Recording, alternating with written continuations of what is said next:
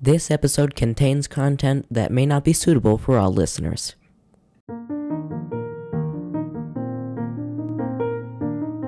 From Brown Cow Studios in Gallatin Gateway, Montana, this is News Nerds. I'm Ezra Graham.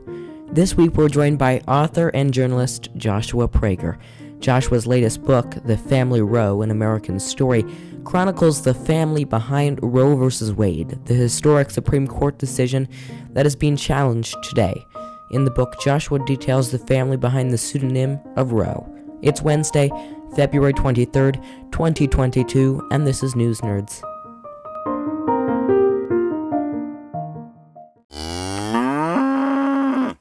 Journalist and author Joshua Prager has spent the past decade writing The Family Roe, An American Story. The book is about the family behind Roe v. Wade, the historic Supreme Court decision, and now he joins us via Zoom. Welcome to the program. Thanks for having me. So the book is mainly about issues that pertain to women's rights, and you wrote this as a man who really doesn't have to deal with these issues. Why did you choose to write about this topic in particular and devote 10 years of your life to it? Yeah, it's a good question. So when I started it, I had no idea that I would be diving into a book. I was thinking about writing an article. And the article was, what came to my mind was that Norma McCorvey, who was Jane Roe, had gotten pregnant, and then she had sued for the right to have an abortion, and she had won that suit. But what I realized after reading an article was that the case was decided too late for her to have the abortion, because of course the gestation of a case is longer than the gestation of a baby. And so I realized, hey, somewhere there is a child that I then came to see that the pro-life side referred to as the Roe baby. And I wanted to find her. No one knew who she was. I wasn't going to out her. I wasn't going to write her against her desires. I wasn't going to even notify her that she was the person if she didn't already know. But I wanted to find out who she was, and I did, and I reached out to her mother, a woman who had raised her. But when I then reached out to her, and she didn't want to speak at first, she then decided that she did want to. It was so interesting. My curiosity was piqued, and I then reached out to the other children Norma had given birth to, given up, and that led me to writing about Norma, to writing about Roe v. Wade, and to writing about the whole of abortion in America. So only when I was already a few years in it, did I then realize, hey, I'm a man writing about an issue that really, as you say, pertains first and foremost to women.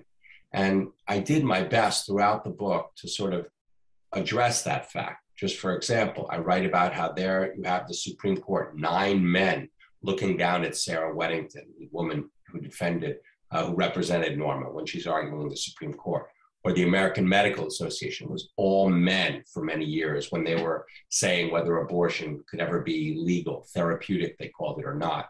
And I'll just finish by saying there was one woman, Katha Pollitt, who I quote in the book, a feminist writer, and she talks about how men, when they write about abortion, they often do so sort of figuratively.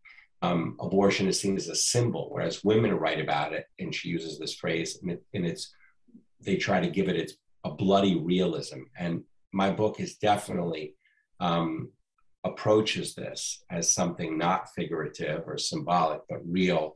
And I try to examine it through sort of, I guess, a woman's eye, the entire 10 years I worked on it. So the book starts not with Norma, but generations back into her family. What did her family, who they lived in the South, what did they think about abortion, and how was it talked about in the household? So you're right. I start the book not with Norma, but with her grandmother and even her great-grandmother. I wanted to show where Norma came from. What was fascinating was I found out that Norma, Jane Roe, was the third consecutive generation in her family, the third straight generation where there was a woman who had an unwanted pregnancy when she was 17 years old, and what that happens, what that does to her, and what it did to a family. And in this family, just like in America at large, sex and religion are often seen as completely irreconcilable. So Norma's grandmother is a Catholic woman turned Pentecostal. And you say, what did they speak about abortion in the home? Well, this was a home where you couldn't even speak about a pregnancy in front of children. It was so taboo, anything that had anything at all to do with sex. And of course, abortion was forbidden by the Catholic Church. And also, even had they been able to sort of address it, they couldn't afford it. It was expensive often, even long before it was legal. Women were having abortions, but it was still expensive and dangerous. And then Norma's mother is a Pentecostal turned Jehovah's Witness, and abortion is a completely forbidden thing. She remembered Norma when she was little, peddling copies of this book. I think it was The Watchtower, and one of the great thou shalt nots was abortion. Abortion was a complete no-no. Her grandmother had 8 children in 16 years. So pregnancies were not being ended in this family. How did Norma grow up in the South, and eventually when she moved? She goes from Louisiana to Texas, right next to it. Louisiana to Texas. She is born sort of in this religious family. She is a child who, right around the age of 12, a little younger than you, I think, she becomes what is called a delinquent child. She's sent to a school for quote unquote delinquent children. She doesn't go to school. She also comes out of the closet. She is beaten for that by her mother. She then renounces God. She gets married when she's 16 years old to a man, and they quickly get divorced. And then she falls into this very deep, sad, difficult period. She turns to drugs. She's selling drugs. She's taking drugs. She is a prostitute for a time. And even though almost all of her partners are women, she has sex with 3 men. And these 3 men, she gets pregnant all 3 times. And she gives the first 2 children, she relinquishes those children to adoption. And when she's pregnant the 3rd time, that is when she becomes Jane Roe. She gets pregnant in 1969, and she becomes the plaintiff in 1970. So you talk about the mix of religions that were present in Norma's life. How did religion affect Norma's life, and how did she view it?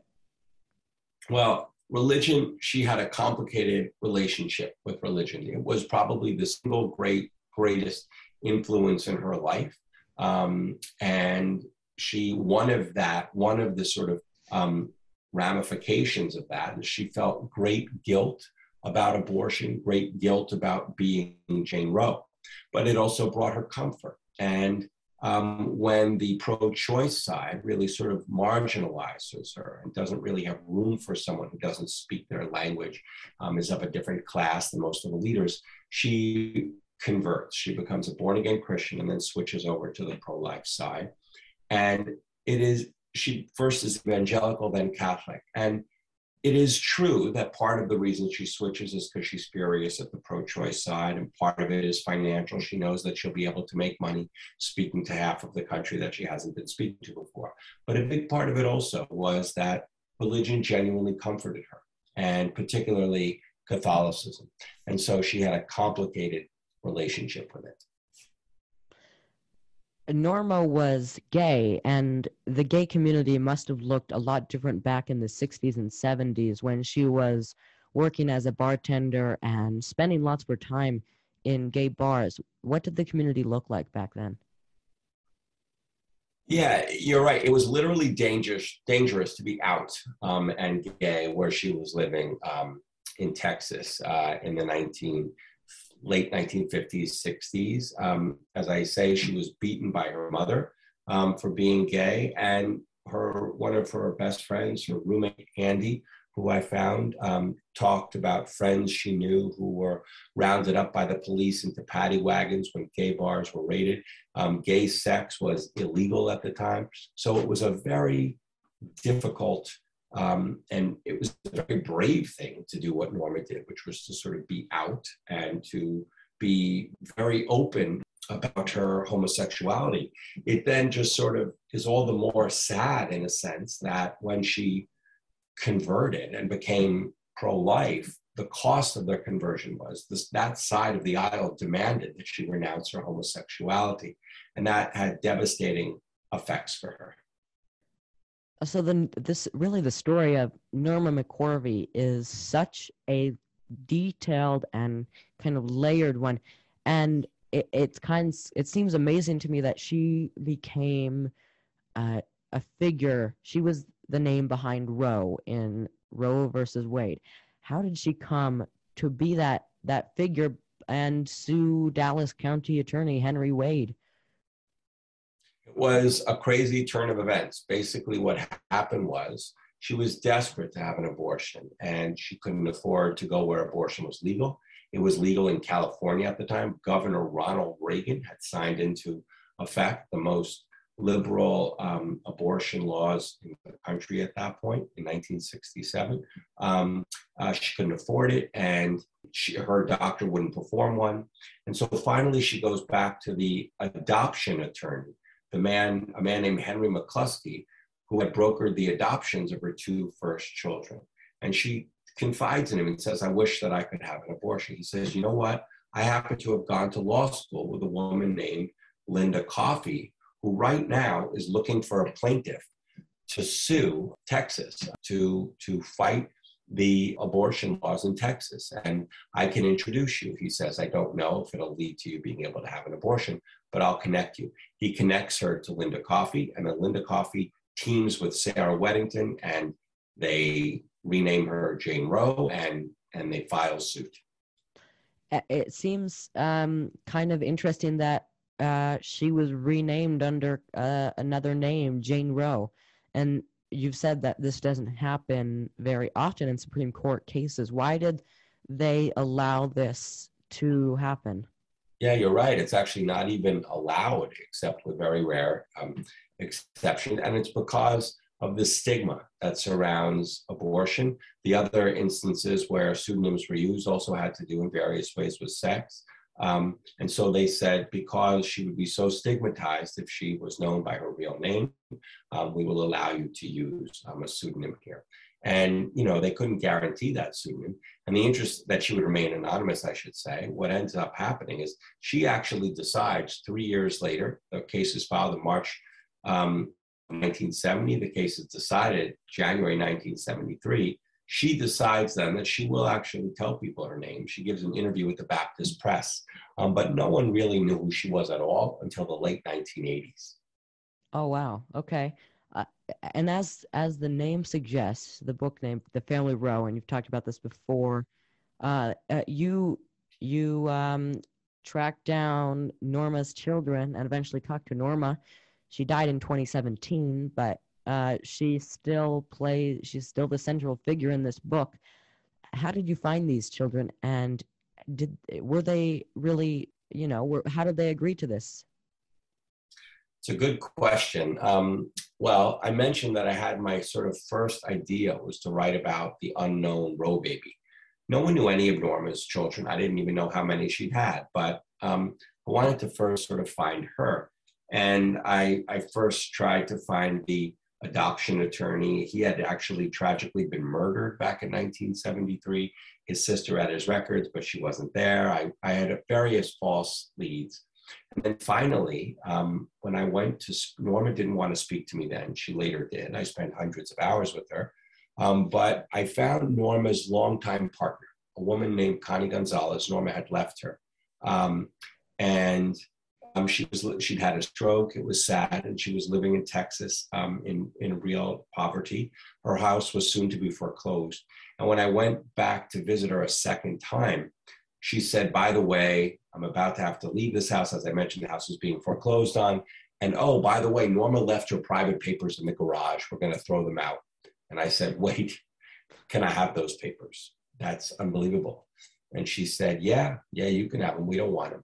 And I'd been looking for about a year at that point for the Roe baby. And then one piece of paper out of these thousands of pieces of papers, it had the date of birth of Shelley Lynn Thornton was the name of the youngest. And Norma had mentioned the date of birth in an interview she gave once to a Catholic newsletter.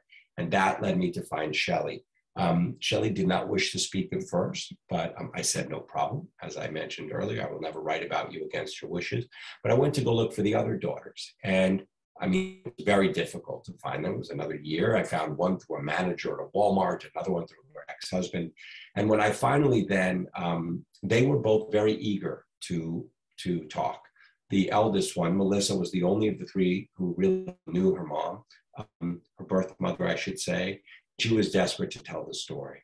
The second one, Jennifer, had no idea who her birth mother was. And when I told her, she actually hadn't even heard of Roe v. Wade. But she was so relieved to find out who her mother was and who some of her siblings were. It answered a lot of questions for her. For example, she was gay, and she wondered always if her mother was gay. It turned out that both of her biological parents were gay, were not straight. One of them was bisexual, her father. And once the two sisters, Jennifer and Melissa, were aboard, I then checked back with Shelley. And then she said, I want to participate because I want to also come together with my sisters. And so it took a few years till they were aboard. They met for the first time in 2013. And then I continued writing the book for 8 more years. So there's this story that concerns the Roe baby and Norma McCorvey. This is how Norma approached Shelley Lynn Thornton, or the Roe baby, and it really wasn't the most pleasant way of connecting with her. Tell me this story. Yeah, you're right. Norma rarely did things the pleasant way. And you're correct. Shelley had found out who she'd been born to. That had been my hunch, that she would know somehow. And what had happened was, when Shelley was just shy of turning 19 years old, this was 1989, Norma that was when she suddenly became famous, Norma, in the late 1980s. And a large part of that was Gloria Allred, the sort of celebrity feminist lawyer, took her under her wing, brought her to Hollywood, got her on TV. And it was clearly Gloria who said to who said to Norma, hey, why don't we try to find your youngest child? And they then turned to the National Enquirer, a tabloid, which hired an adoption investigator, a woman named Toby Hanft, to go find the child. And Norma told her the date of birth. Toby finds her, and Toby literally jumps out of a car in a parking lot near where poor Shelley lives, says, your birth mother sent me to find you. She doesn't say at that first moment that she's sent by the National Enquirer. Shelley is initially excited. She'd always wondered who her birth mother was. And then when she goes out to dinner with her mother and Toby and the other person working on the story for the National Enquirer, and they say, we're writing this story, we're going to write it whether you like it or not, Shelley is very depressed. What ends up happening is a lawyer helps Shelley prevail upon the publication to not use her name. But for the rest of her life, until she decided to speak with me, she was desperately afraid that she was going to be outed. She felt she had this enormous secret. And so one thing that my book enabled her to do was to rid herself of this secret and to be unburdened of it. And that was one of the reasons I think she decided to speak with me. So what did the 3 children of Norma think about abortion? Because if Norma had gotten the abortion that she sought, the Roe baby wouldn't exist. You're right. And they were aware, the daughters were aware of that fact. And yet all 3 of them were in their own ways pro-choice. We didn't speak about it a lot. Shelley in particular was wary of being sort of used by either side. But they all 3 do believe in legal abortion, but only up to an early point in the pregnancy. They're uncomfortable about it. They couch that support for legal abortion in all sorts of conditions, saying things like, it should never be used as birth control, etc. But all 3 of them do feel that abortion ought to be legal. And the eldest feels quite strongly. She had actually thought about working at Planned Parenthood, but didn't do so because she was afraid that, as the daughter of Jane Roe, that would complicate her life enormously. So Norma couldn't be trusted sometimes, and she's known for making these lies up, these stories up, sometimes really blowing up the truth, and it seems kind of weird that she did this. What was her motivation to lie so much? Yeah, writing about a person who's a pathological liar is a very complicated thing because you have to know, well, when do I believe them? And the two books she wrote, or had ghostwritten for her, one when she was pro-choice, one when she was pro-life, are basically just complete fictions. And when you ask why did she lie, it's a great question. And when I finally came to understand the answer, it enabled me in large part to figure out the truth. So I'll first say that the way I was able to figure out the truth, I had her private papers. I interviewed hundreds and hundreds of people, including reliable witnesses to every sort of stage of her life. And then I would go back to Norma with these sort of facts and names and dates, and she would elaborate on them. We would get, for example, and a lot of things she forgot. We said, well, where did you go to school? She wouldn't quite remember, and she helped me. I had her sign a letter that I then sent to the Department of Education in Texas, where they gave to me her files. Little by little, over the course of these years, I was able to sort of get the facts. But as to why she lied, she over and over and over again, remember, she was from a religious home, and sex was forbidden and sinful and illicit and all these things. And over and over and over again, she was reimagining herself in these lies as not a sinner, but a victim. So, for example, when she was in Catholic school and she had consensual sex with a young woman who was about to become a nun, she writes that she was raped. And similarly, she had written that the pregnancy that led to Roe was also the product of a rape, which just wasn't.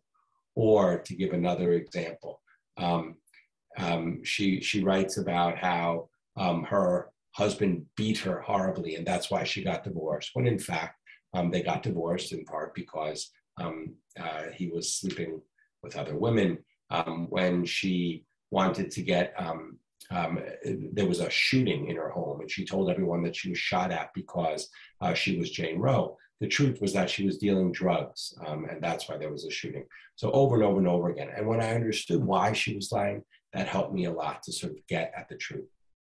You'd think that the person behind Roe versus Wade would have a set opinion and be pro-choice on abortion, but Norma's opinions on abortion has changed over the span of her life. Can you tell me kind of evolution of her opinions and what she thought towards the end of her life? Yeah, that's a great question. And it's one of the sort of fascinating things about the book, because you're right. If you go by what she said, her opinion evolved radically. She went from, feeling very strongly about having an abortion, being able to have an abortion. When she was then sort of working with the pro-choice, she basically just towed the party line and said exactly what you say, what Roe is, that abortion ought to be legal through the end of, until viability, the end of the second trimester, et cetera. Then she goes to the other side and she says, when she's working with Operation Rescue, abortion needs to always be illegal, and then, from the point of conception, et cetera.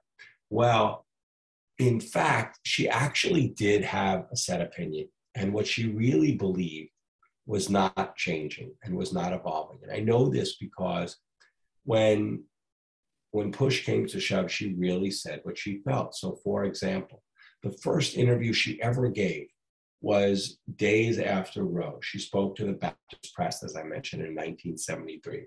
She'd never given an interview before. Hardly anyone read that.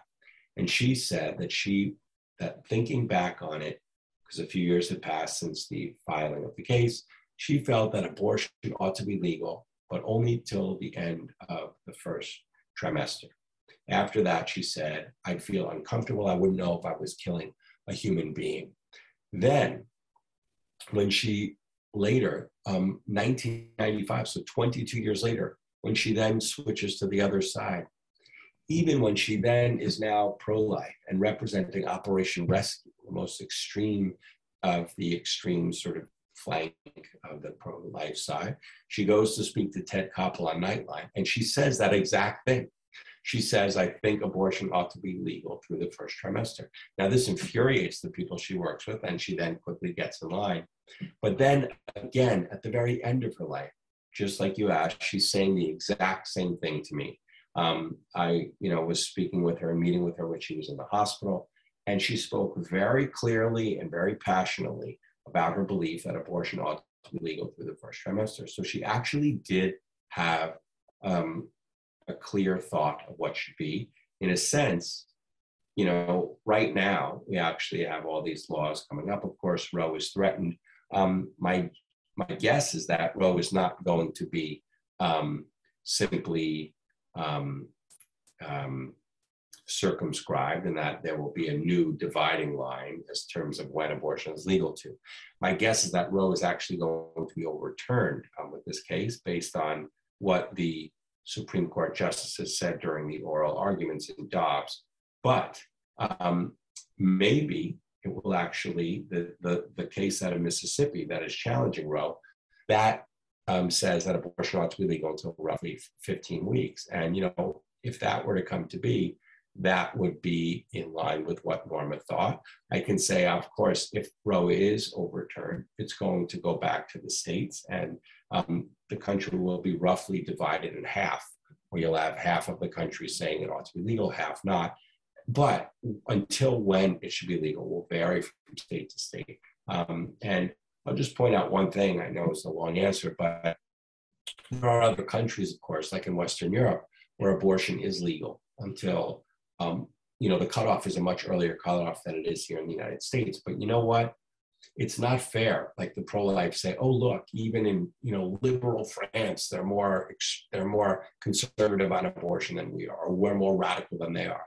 Because until the point that abortion is legal in France, even though it's at an earlier point in the pregnancy, the country does everything it can to help the woman have an abortion. It's free. It's available everywhere. There aren't all of these endless sort of obstacles thrown in the way where you need consent and you need to go back more than once, et cetera, et cetera. So it's not really a fair comparison. Joshua, thank you. Thank you very much. It's a pleasure to speak with you. And I look forward to seeing all the things that you're going to be doing in the future. That was journalist and author Joshua Prager. His newest book is The Family Roe, An American Story. It goes into detail about the family behind Roe versus Wade and their views on abortion.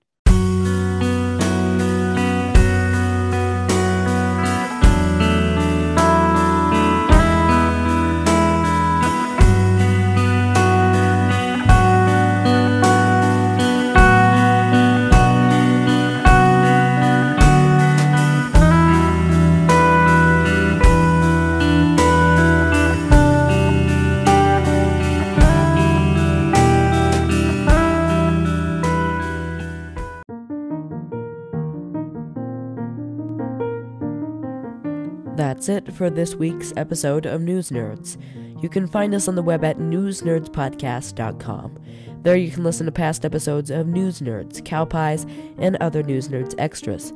You can also listen to the podcast on Apple Podcasts, Google Podcasts, and Spotify. While you're there, please subscribe to the podcast. While you're on Apple Podcasts, please leave us a review. Another way to listen is by listening every other week on Thursdays at 5:30 p.m. Mountain Time on KGVM, community radio for the Gallatin Valley. If you are not in the Gallatin Valley area, go to KGVM's website, kgvm.org, to listen on their live stream. So those times when you're listening to something like a song where you cannot figure out what they're saying because the singer is singing so fast and to such a strange tempo that you cannot really, discern what they're saying. Well, sometimes do you ever, make up your own lyrics that fit to what you're hearing? Well, I was listening to this song that came on by BTS, who is a group that is all the rage now, and their song "Smooth Like Butter" came on. And there's this lyric. It actually is "High like the moon, rock with me." I thought that it was "hot like the moon, racked with meat." And of course that makes absolutely no sense and is kind of disgusting, to picture the moon racked with slabs of meat. But you know, what can I say? That's what it sounded like. Listen to the song if you want to find out.